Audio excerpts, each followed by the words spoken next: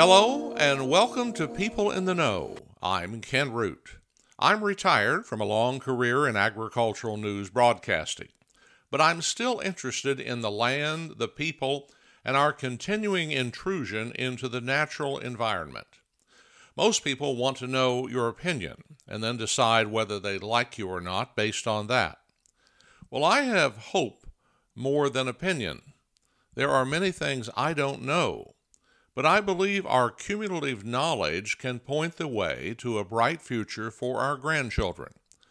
So I'm taking this opportunity to talk to people in the know about a wide variety of subjects. This program is sponsored by Concept by Iowa Hearing. Your hearing is our priority.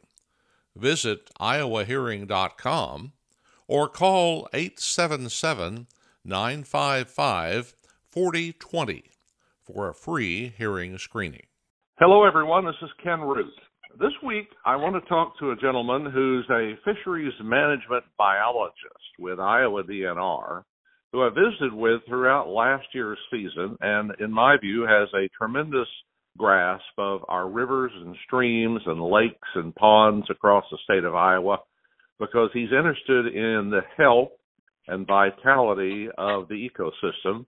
And fish, of course, are a major part of it for a lot of people who want to fish in any kind of season of the year, but others who really want to know that we have diversity. So, Chad Dolan, thank you very much for talking with me.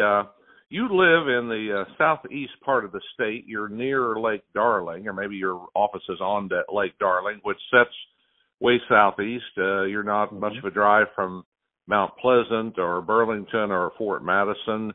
Kind of a tropical area, huh?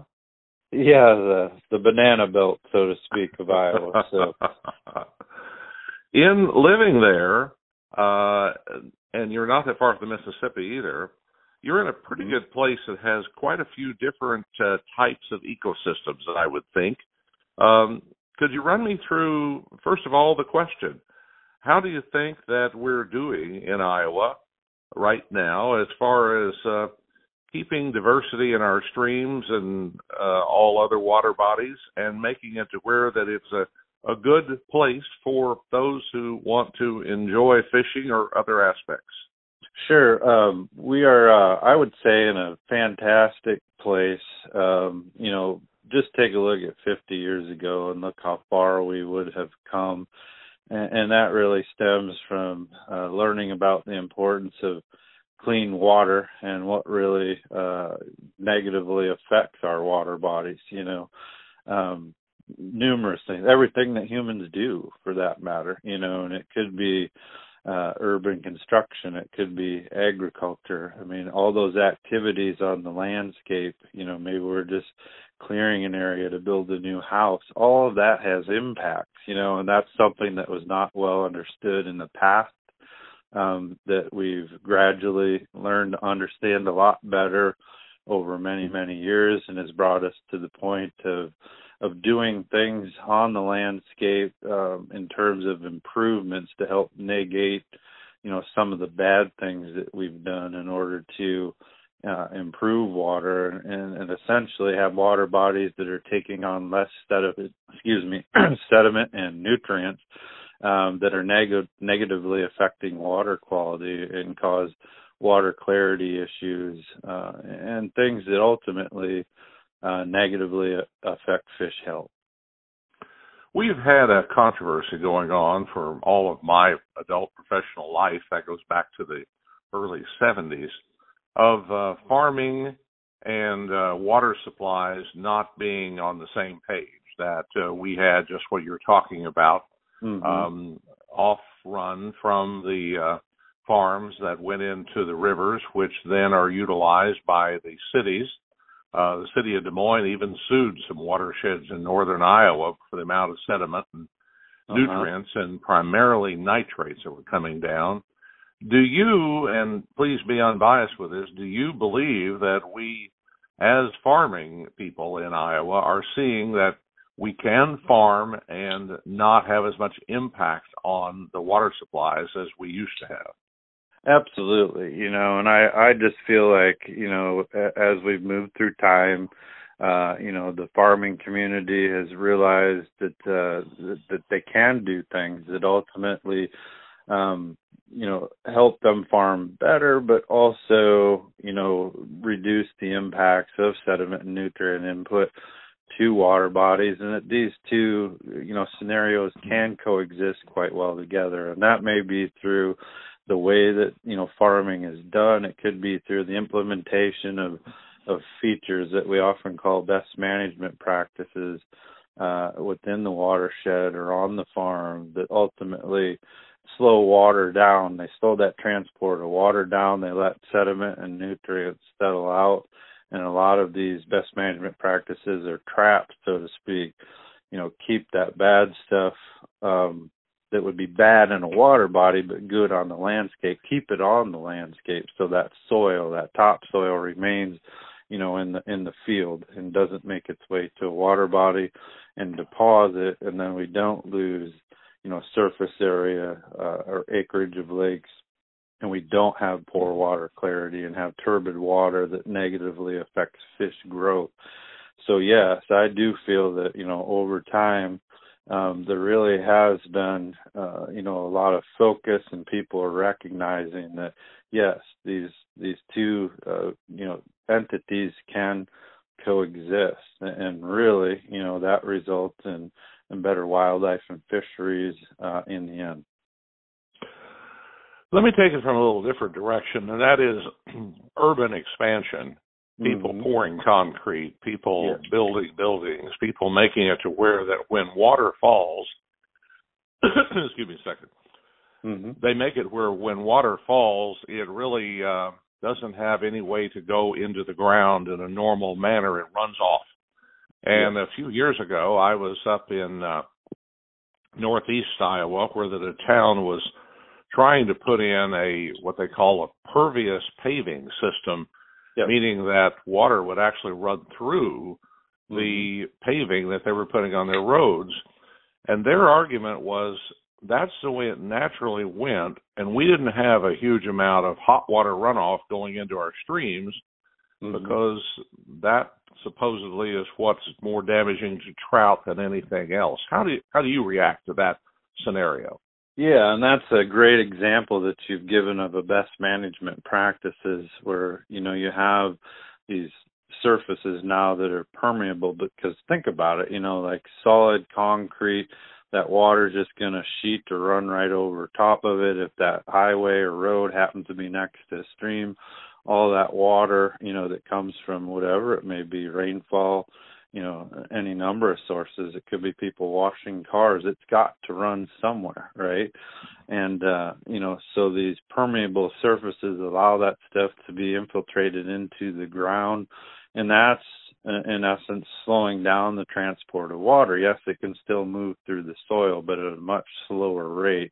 And obviously, depending on soil types, etc., that can filter out a lot of that stuff that we don't want reaching our water bodies. So, yes, in terms of urban expansion, just like we talked about agriculture, people are seeing as we expand our urban areas that we've got to do better. We just can't, pour concrete everywhere that you look. Yes, we have to build infrastructure, but we can build it better to allow for the infiltration of water and filtering of things that we don't want making it to our recreational water bodies. I recall doing some stories on the town I was referring to. It's West Union up in Fayette County. Sure. And they got it cost them about $12 million supposedly to do all of their Main Street area, several city blocks. But they got a lot of grants and some studies that were done because it was experimental.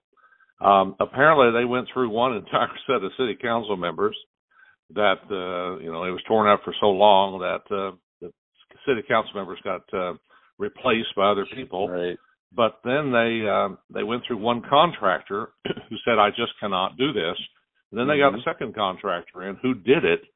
And it works, and it's there. Right. But I know it costs a lot of money, and I don't know how fast that type of, expenditure and type of paving will expand into other places. Sure. Yeah, and I think you brought up a good point. A lot of these sort of projects are very expensive. You might have heard of the lake restoration program that the DNR has. And they're funding a lot of, in lake as well as watershed work, throughout the state. And there are many different, like federal, state, even, local programs that can help fund these things. But, ultimately I've been involved in watershed and lake restorations that, total $15 million or more, and they're done over years and years and years. Lake Darling being a great example of one of those, where there was a watershed work that was being done for a decade before any equipment was really brought in lake to do any work within the lake itself. And the idea was that we must control the watershed and what is coming in and moving across the landscape and coming into the lake before we can actually fix or, improve the lake itself. Because if you don't improve the watershed and you improve the lake, that might be just a short-term thing, because, all the stuff that you don't want is still moving rapidly through the watershed if nothing changes, But these projects I have seen, every one that I have been involved in, they take years and years, and honestly, they probably take longer than you anticipate. There's always delays. A lot of those are related to the weather. You can't control what's going to happen outside. If you get lucky, you have, very suitable weather and a long construction window, but often in Iowa, you don't have that. It can go from sunny to rainy and snow very quickly, so.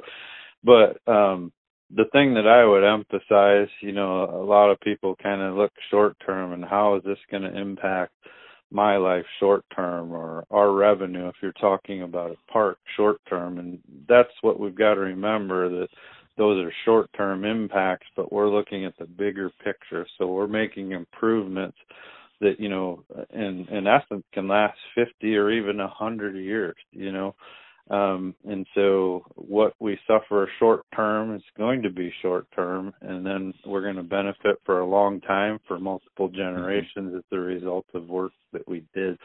So a lot of people do have to patch, funding sources together. It may, the money may not all come from one entity. It may take a lot of time. It may involve a lot of patience, but certainly, if we stay persistent and we do those things, then ultimately we see the benefit, to our natural aquatic systems for sure.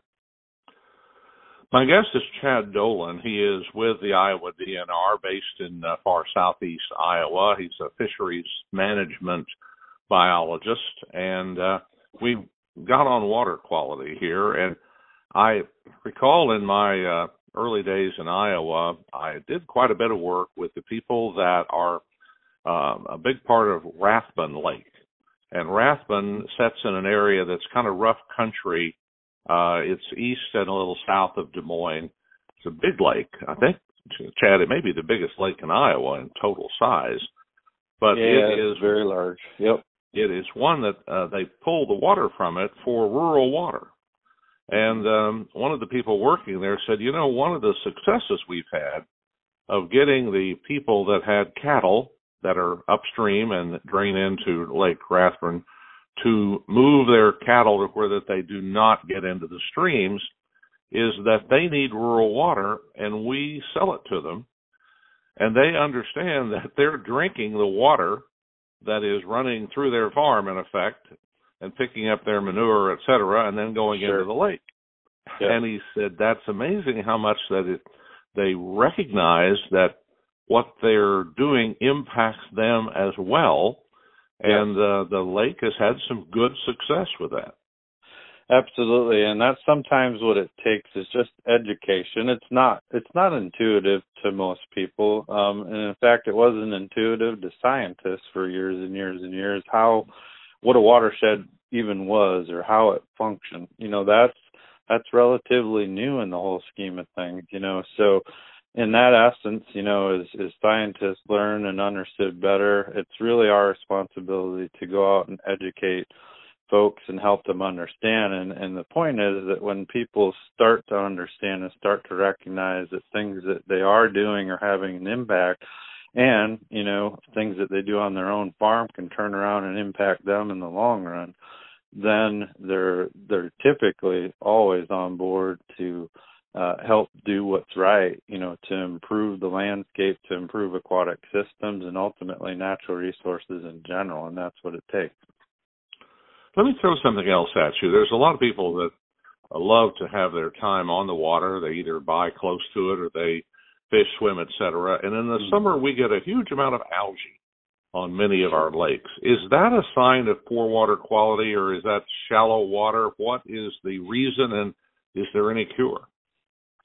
Yes, and it's a symptom of all the things that you mentioned. Every case is a little bit different, but oftentimes, even if you have just very good water quality, that usually means excellent water clarity. So light is being transported through the water column or penetrates through the water column very effectively to deep depths. And when that happens, that whole zone that light is penetrating can support plant life. And so then in a combination with high nutrients, that plant life is going to take advantage of those nutrients, and they need that light to grow. And so you can develop a fairly significant biomass, whether it be algae or submerged rooted aquatic plants, etc. Now, shallow water can also have an impact on that because, light penetration is going to be excellent in shallow water. It may penetrate all the way to the bottom sediments. It's going to warm those sediments. That's going to be very conducive to algae and plant growth. So all of those things, like working in combination, can lead to that. Now, during dry years, when some of our lakes and ponds lose a little water to evaporation, we're not getting a lot of rainfall, that can concentrate things like nutrients and make it more readily available to plant life. And that's oftentimes when we suffer drought conditions. You may see ponds and lakes with more algal problems or more plant growth, and that's simply because those nutrients are more concentrated.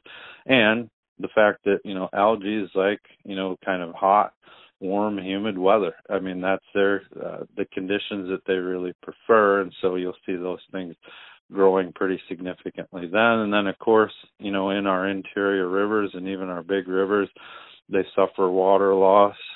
If they're shallower rivers, like some of our interiors, it can actually pool up, and that water can become very warm. That's conducive, to plant growth, but also can create conditions, I should say, that may not be conducive necessarily to fish survival in some cases.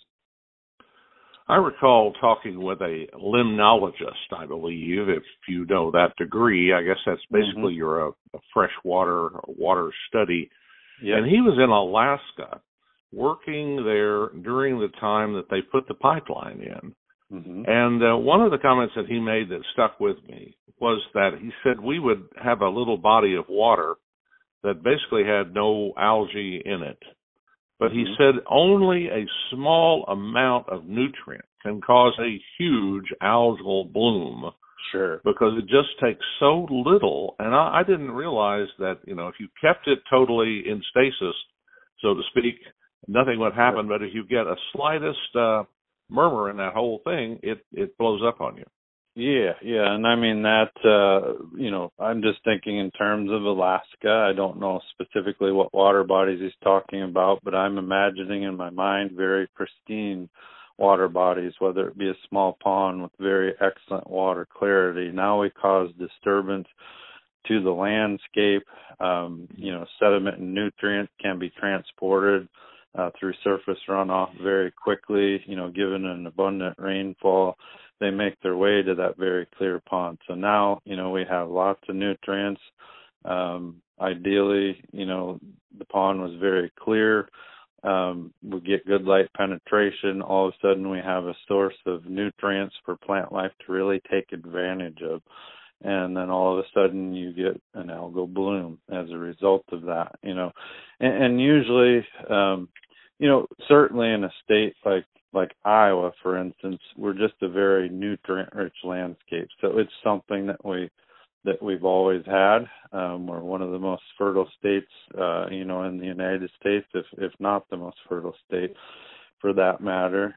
Yet, because agricultural production is so high and we do such a good job at producing crops, we do add, more nutrients to the landscape in the form of fertilizers.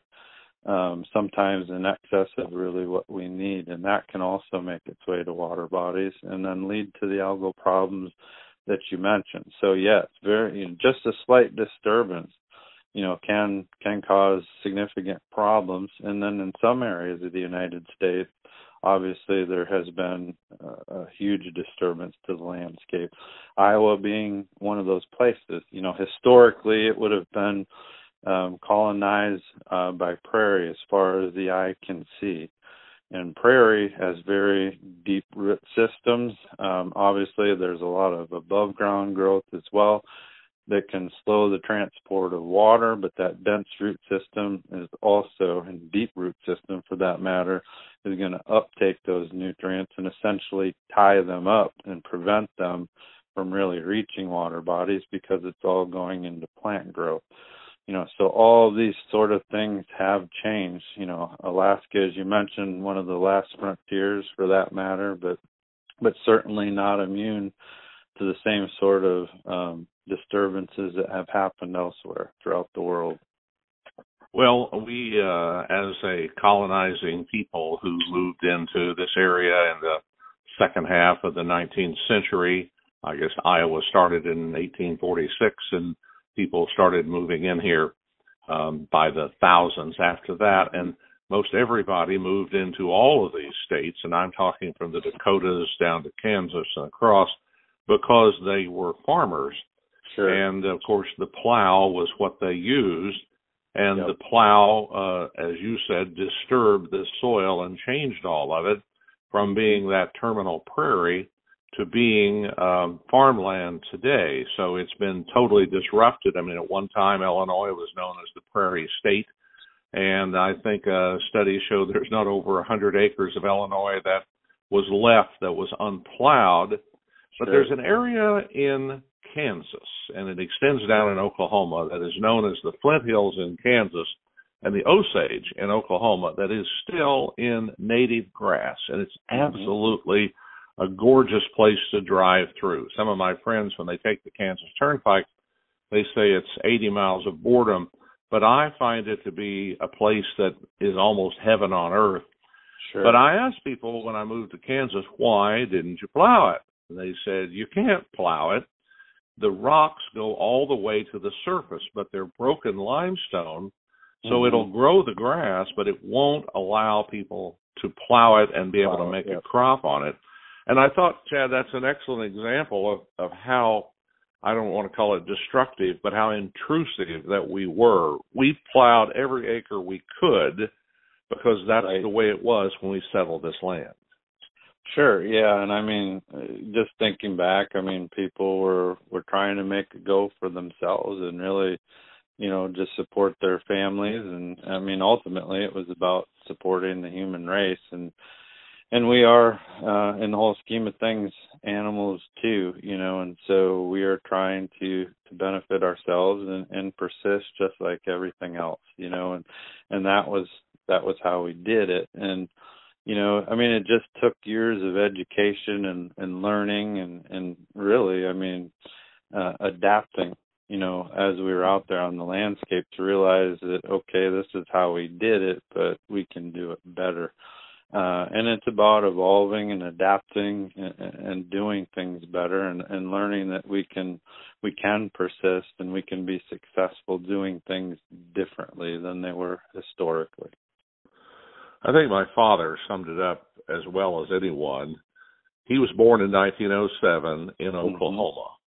Sure. He went through the Dust Bowl as a sharecropper and then moved into the era of, he lived till 2000, into the era of soil conservation, et cetera.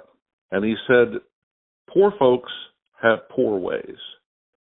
And, they had no money. They had very little except their own labor, and that's what they did at the time. And that's what it resulted in, was especially in the plains, the Dust Bowl, the washed away land. Iowa was fortunate in the quality of land it has, that it simply does not erode as rapidly as the silt and the sand of the southern areas. And I think that was a saver for Iowa. We've still had a lot of erosion in this state, but I do think that we've kept most of our soil in place. Well, yes, we have, and part of that, as you mentioned, was just the quality of land and our topography, things like that. But then also because we were highly agricultural, as we developed federal programs through the Natural Resources Conservation Service, the focus has always been, having agriculture and natural resources work together in concert, and then finding ways, to improve our practices on the landscape. So I think that was very evident very early on and has persisted through time and growing more important, every year for that matter, to bring us to where we are today. And to the point that we're realizing that impacts on the landscape really affects fish growth in our impoundments and in our natural lakes and in our rivers and streams. And we're seeing the fruits of our labor. You can go to lakes that historically were always very turbid. They had poor water clarity. They took on a lot of sediment. They lost a lot of surface area to sedimentation that have been restored after work was done in the watershed. And we have better fisheries, and we see more wildlife utilizing these places than we ever have, at least, for current generations that didn't know what it looked like before. And so we're seeing these positive things happening as a result of this work. And again, that's brought us to where we are currently today. And will things continue to get better? I think that they will. Every day we're discovering new ways and new techniques to help improve what's happening on the land. People are becoming more educated and really just grabbing a hold of this stuff, taking some ownership in their land, pride in their land, and pride in showing others, this is what I do to really help our natural aquatic systems in Iowa. And it all goes back to that landscape and how people are treating that land. Chad, in a moment, I want to ask you about the current conditions in our rivers and streams.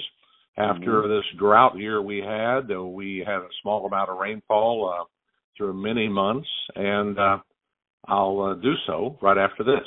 Now let's take a moment to speak with Taylor Parker, president of Concept by Iowa Hearing. They have offices across the state. Taylor, are there medications that may have an adverse impact on our hearing? Great question, and yes, there are. There are over 200 prescribed or over-the-counter medications that can attribute to hearing loss. And when we're talking about medications, the average person over the age of 55, 72% of people over the age of 55 take at least one drug, and 2/3 of all adverse drug reactions occur over the age of 60. So you're talking almost 3/4 of the population over 55 take at least one drug or one medication. We're talking simple drugs from an aspirin regimen. An aspirin regimen, and we're not talking baby aspirin, we're talking regular size aspirin. If you take an aspirin regimen 5 days a week or more, you have an increased risk of hearing loss by 26%.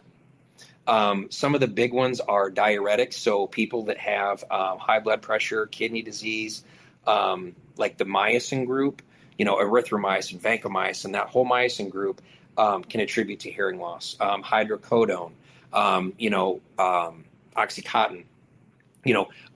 Rush Limbaugh is the famous one for that because he, got addicted to the Oxycontin and that caused his hearing loss. Then he had to get a cochlear implant. So, and he was very honest at, toward the end about what caused that.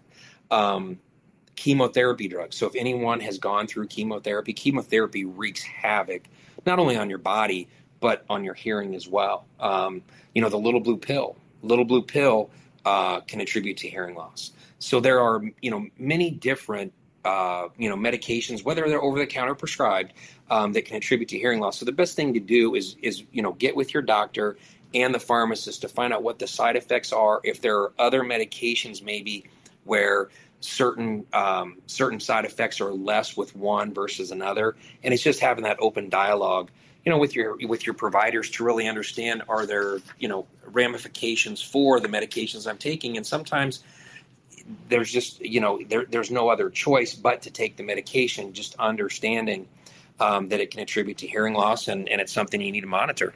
Thank you, Taylor. For a free hearing screening, contact Concept by Iowa Hearing at 877-955-4020. I'll tell you how to remember that. 877-955 and the greatest tractor John Deere ever built, 4020. And tell them Ken Root sent you.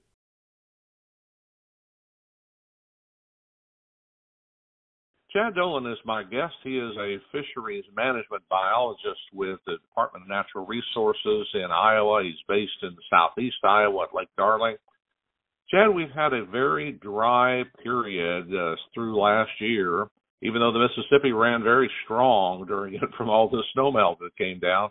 But I recall only a few days looking at the Mesonet that there was more than a 1 on how many inches of rainfall fell. Most of it was point so-and-so through the year. Mm-hmm. So we were dry in these central rivers going into last fall, and people felt like there might even be fish kills in them. Here in early February, where do we stand? I would say we're in a better situation than we were just a few months ago. We have entered a period where we got a little bit of rainfall, a fair amount of snow for that matter, especially down here where I'm located here in the far southeast. We did get abundant snowfall, and that certainly helped things. But those rivers, with the drought conditions we saw over the summer, were certainly getting low.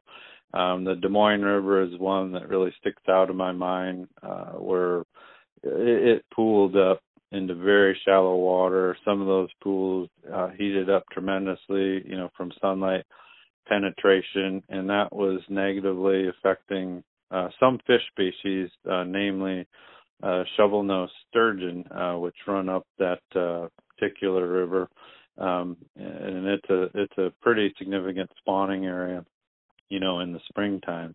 But that's an example of a fish species that just doesn't tolerate those really high thermal conditions. Essentially, they reach a point where it becomes very difficult and stressful, and they may actually, perish as a result of what's happening there. So, and then of course, when you pool up water, it's always a concern, those pools are going to have a limited amount of oxygen. Obviously, we're getting inputs from the atmosphere, and then also plant life is giving off oxygen as a byproduct. So you've got all those things working in concert, but you want them to be in a perfect balance, so to speak, so that we don't reach a point where all the oxygen is used up by the organisms that need it within a particular pool in a river, and so that's where people's concern comes from, is the high temperatures and the potential lack of oxygen in some cases. What are the long-term impacts? Well, these things, in all reality, have occurred for eons, for that matter, throughout these river systems. However, they have been severely impacted by human activity. So the question is always, did we push them too far over the edge in a direction that we don't want them to go? What we have seen, as I mentioned, is some significant fish kills for some species, but also the resiliency of fish communities to bounce back. Of course, fish have the ability to move, and so when conditions start to become dire in an interior river, where do they go? A lot of those will run downstream to a bigger water body, in the instance of the Des Moines, probably headed towards the Mississippi River, where they can find adequate refuge and more water. And so a lot of them will do that. Do all of them make it? No, they definitely don't. Some get trapped, and those unfortunately may perish, but that is kind of the natural way of things, natural selection, so to speak. And those that do survive and do make it to a bigger water body eventually repopulate a particular river or stream when water conditions improve. And of course, those fish will reproduce and kind of fill that niche and fill that community once again. So those things are definitely happening. And as far as like interior lake impoundment, yes, we do see drops in water levels as a result of those drought conditions that we've observed. But typically in a lake, you have a pretty high volume. So, even if you lose feet of water, you still got a significant amount of volume still remaining. And those fish typically can find refuge until rainy conditions return and kind of rejuvenate or refill that system once again. And so that's where we're at now. Have we refilled to where we were? Probably not,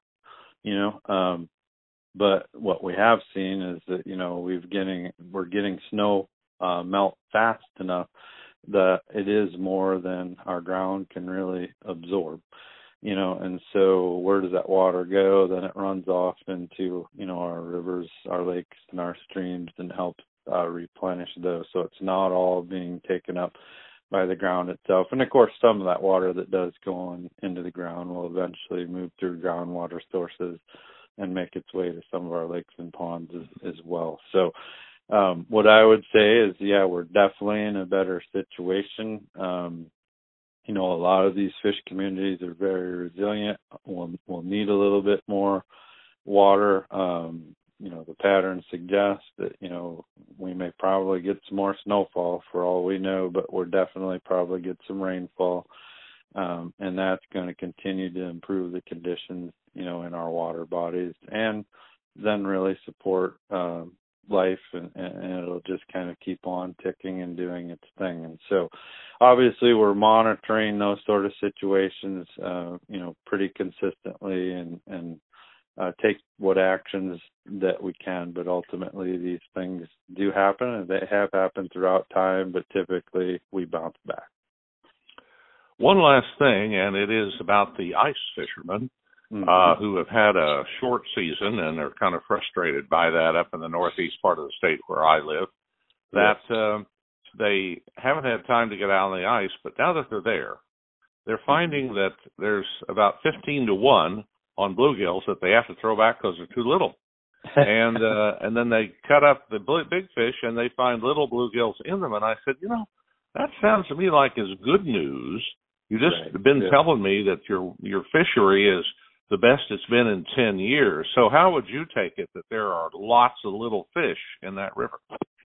Right. I mean, typically that would be a pretty good sign that, the last spawn was very successful, that there's a lot of new young to replace the old. And so what I would gather from that is the future looks bright, That's what we want to see. Will all those fish be recruited into the adult population? I think there's probably a long ways to go. A lot of smaller fish will be preyed upon, but that in turn goes to growing bigger fish, and so a lot of that stuff, is just it's a snapshot in time. It can be reflective of current environmental conditions, but Mother Nature has a way of balancing itself out. But everything that you've kind of described, I mean, to me is a positive thing. We want to see reproduction. Next thing we want to see is the recruitment of those fish into the adult population. And at certain times, if those fish populations are a little higher than the norm, or so to speak. Removing some of those fish via harvest isn't the worst thing in the world, although most of your population control is going to happen internally with our larger fish predators like largemouth bass. Chad, I love the breadth of your knowledge and the conversational and logical way you put it, even though you're a very educated man and you serve the community very well. So thanks to you and to DNR for what you do in the state. And we appreciate you, and I hope that you have a good year in 2024. Well, thank you, Ken. I really appreciate it, and it's been a pleasure being on your show. Thanks for listening to People in the Know. I'm on the hunt for guests to interview. If you have suggestions, contact me at this email address, kenroot@gmail.com, KENROOT@gmail.com. Have a great week. As I went down in the river to pray, studying about that good old way, and who shall wear the starry crown? Good Lord, show me the way. Oh, sisters, let's go down, come on down. Oh, sisters, let's go down in the river to pray. As I went down in the river to pray, studying about that good old way, and who shall wear the robe and crown? Good Lord, show me the way. Oh, brothers, let's go down, come on down. Come on, brothers, let's go down in the river to pray. As I went down in the river to pray, studying about